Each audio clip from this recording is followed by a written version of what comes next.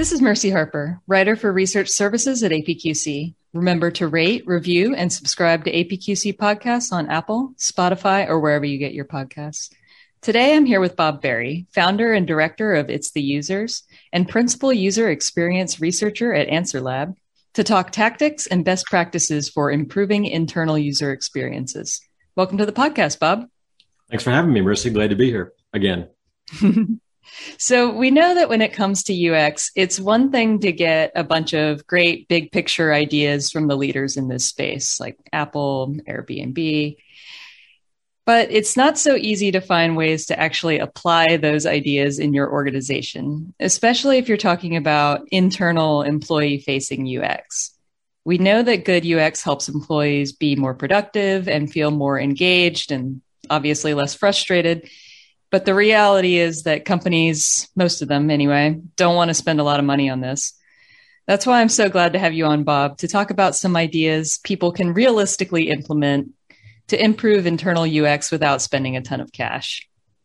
So first, I want to step into a situation a lot of folks are in right now, where they suspect there's a UX problem with one of their internal tools or systems, but they're not sure how to get to the root of it. What's your advice for these folks? Yeah, this is a frequent problem, especially with companies that maybe have older legacy systems that might be a little temperamental or worse. And so probably the most important first step is to get to the bottom of the situation. So with whatever resources you have, and in most cases, the most important person in this process is the end user, because they're likely to be the person who discovered the problem in the first place. And they're also likely to be most familiar with how the interface should work and what tasks that they need to accomplish and what, in fact, might be getting in their way. So you have to replicate and characterize the problem. It's important to, as much as you can, to make sure that you get to the root of what's going on and try to replicate it. Now, another way to do this, in addition to just sitting with somebody and having them show you what's going on or what's not working, is if the systems that you're using have any kind of metrics, log files or any kind of analytics, if you have any kind of that data on the back end, that can also be a source to understand where there's a bottleneck or where there's a glitch in the system. So anything you can do to use that analytic data along with the subjective data of the knew that was going to happen, of the users themselves, both of those are going to sort of help you triangulate on the problem. So once you've thoroughly characterized the problem, or you've characterized it as best you can, the next step is probably going to be coming up with some kind of cost analysis to understand what it's going to take to get it fixed. And does that mean some time from a programmer internally? Does it mean that you're going to need to go and hire an external resource, somebody to come in that can, get into the system, whatever the problem is, and make the changes necessary? And again, the cost might be, if this is just a problem in the interface and the menus don't make sense, or the instructions that the user has encountered aren't aligned with how the system is functioning, and it's more of a cosmetic change, that's obviously a lot simpler than a real functional problem. So understanding what those differences are is going to be really essential. So again, the characterizing the problem is going to go a long way towards helping you understand what the true cost is. And that might require further testing. You might actually have to have users go through various scenarios on their task. You might have to, have the system go through different states to make sure you understand all of the different instances where the problem occurs.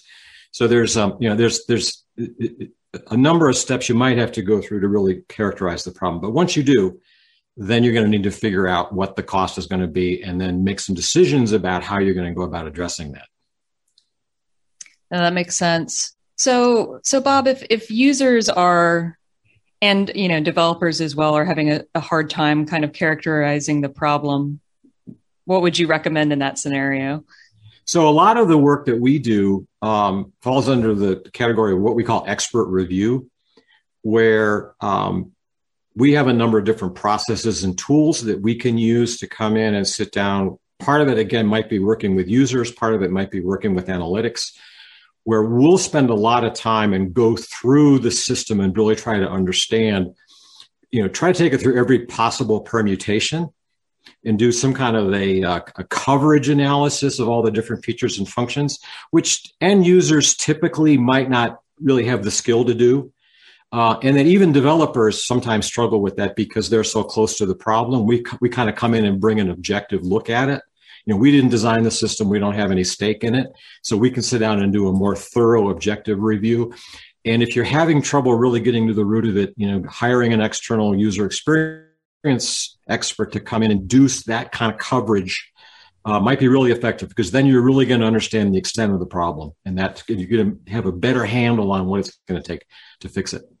Now, bringing in that objectivity makes sense, because I'm thinking that potentially a scenario you could run up against would be either developers or super users of the platform saying, there's nothing wrong with it. It's a training problem. Is that something you've seen? Yeah, we see that a lot. And that's actually at Answer Lab, and with a lot of the independent work I do, that's actually one of the key benefits that we provide, is that objectivity.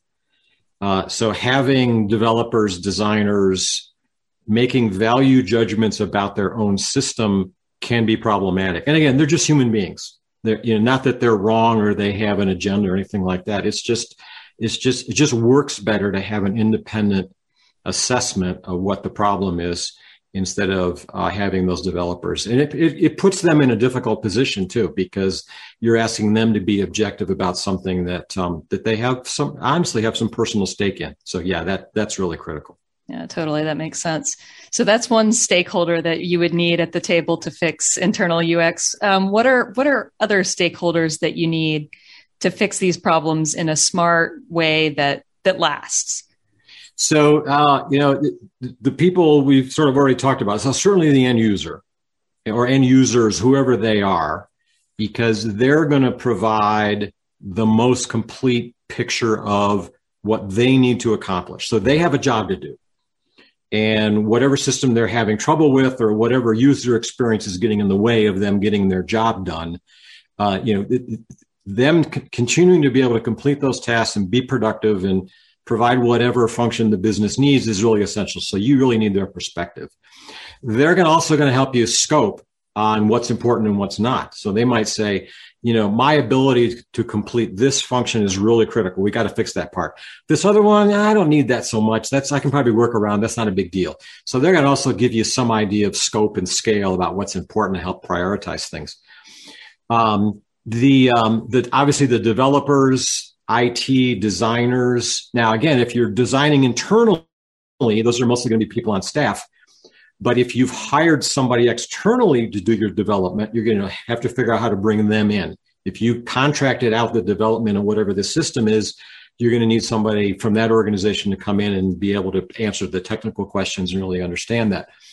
And then you're going to probably need somebody in the organization who's accountable for the business function. So again, if you're internal and it's IT, you probably need an IT decision maker, whether that's a project manager or whether it's somebody at a higher level. Again, it's going to depend on your organizational structure. And then depending on the severity, if it's a minor fix, that set of people could be enough. And we're going to go off and we're going to change the interface. We're going to fix the way the menus work. Everything's going to be good. But if it looks like, no, we have a much more serious problem, this is going to require more time and resources, then you might need somebody higher up who can make decisions about the dollars and the people required to make that happen. And then, if they're involved and they're available, the UX researchers, those expert reviewers, if they're on staff or if you're hiring them externally, they can help provide a lot of insight into, once you make the fix, let's make sure we test it. Okay, we don't want to create more problems by fixing this one. And so once you have the fix in place, or once you've designed a new interface or made improvements to the existing interface, then they can sit down with those users, take them through their paces, and really make sure that what you've done is going to be effective. That makes sense. I've got a follow-up for you on the users. And I'm sure you've done this a lot, so you probably have some good ideas. How do you pick a good group for user testing? And, I'm sure that the ballpark size of that group varies widely, depending on the organization, but are there certain kinds of different users that you want to look for, to make sure that you really get a fair picture of what that user experience is like? So internally, it's pretty focused. It's pretty limited. There are people whose jobs it is to use whatever system you're wrestling with, to complete specific tasks. And so that the user population is pretty limited. So those are the most important people.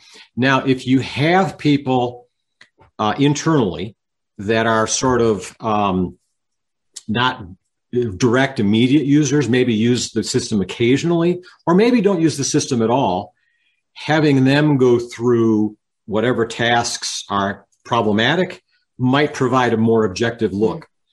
So when we do external testing, a lot of times we recruit people from the general public. Now, again, we might be very specific about, if we're testing a financial app, we want to make sure that those people have some experience in managing their own money.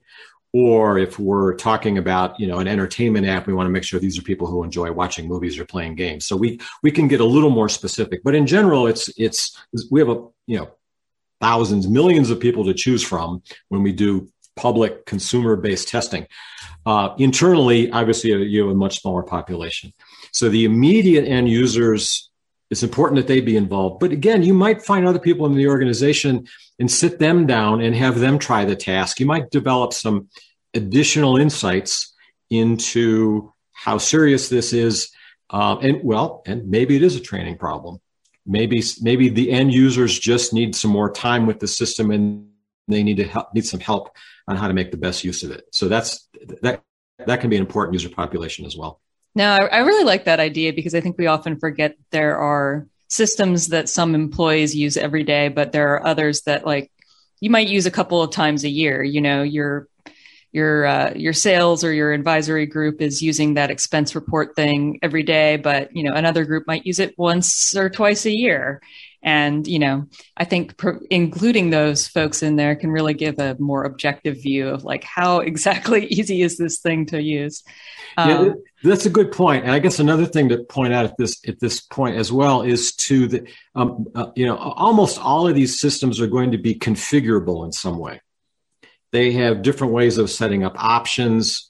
You can configure the layout of different screens. You can decide which features to enable or not. There's a lot of different ways that you can set these up. Mm-hmm. So what might initially appear to be a problem with a system might simply be they need to be reconfigured.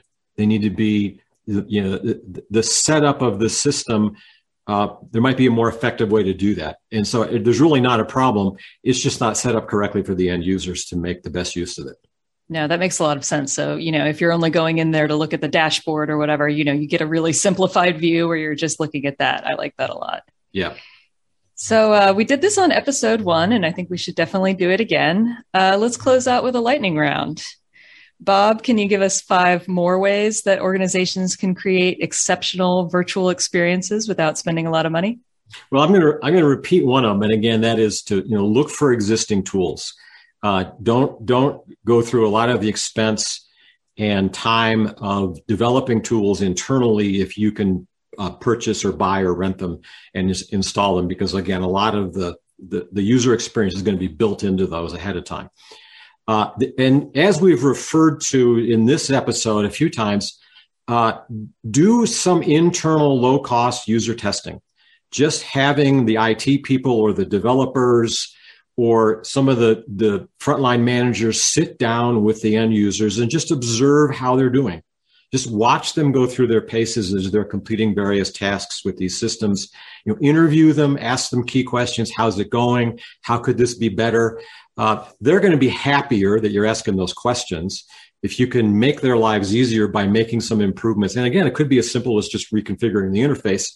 But if there are serious problems, that's going to be beneficial. Fixing those is going to be beneficial to everyone. So just doing that basic observing, asking, interviewing, listening, reacting, that's almost free. It only costs you the time. And if you have to fix something, there's likely to be some cost benefit to doing that. Also, whatever developers or programmers that you have internally, make sure that you're providing them the best tools. There are a lot of development tools out there now that have a lot of user experience and usability features and functions built in. So if you can provide them with better tools, they're going to have better templates, better guidance, better training on how to develop your internal systems and features so that they work better when it's time for end users to dive in and try to do something useful with them. Another one is to just use common sense. So a lot of times what we find is that if you can simply put yourself in the mindset of the end user and really understand what it is they're trying to accomplish, again, you can make decisions about what's important here, what features do we really need, or what features do we not need? Is there anything else in the environment that would make it easier for the user? What's sort of the narrative of the day in the life of the end user? And that might include things in the interface. It might include other things around the user that could make the whole thing work better. So just using common sense, paying attention to those things, listening to end users, all those are going to go a long way towards improving their experience and making everybody more happy and productive. Awesome. Well, thanks so much for coming on the podcast, Bob. Glad to be here. Thanks for having me again. So before we go, I want to let our listeners know to check the links in the description for more of Bob's guidance on building great UX. And if you haven't checked it out already, definitely listen to the first episode we did on this topic with Bob, which is on high-level strategy. Always a good idea to start with strategy before you jump into the tactics. And once again, I'm Mercy Harper. Thanks for joining us for this APQC podcast. Please go to apqc.org to learn more about our research, and we hope you have a great rest of your day.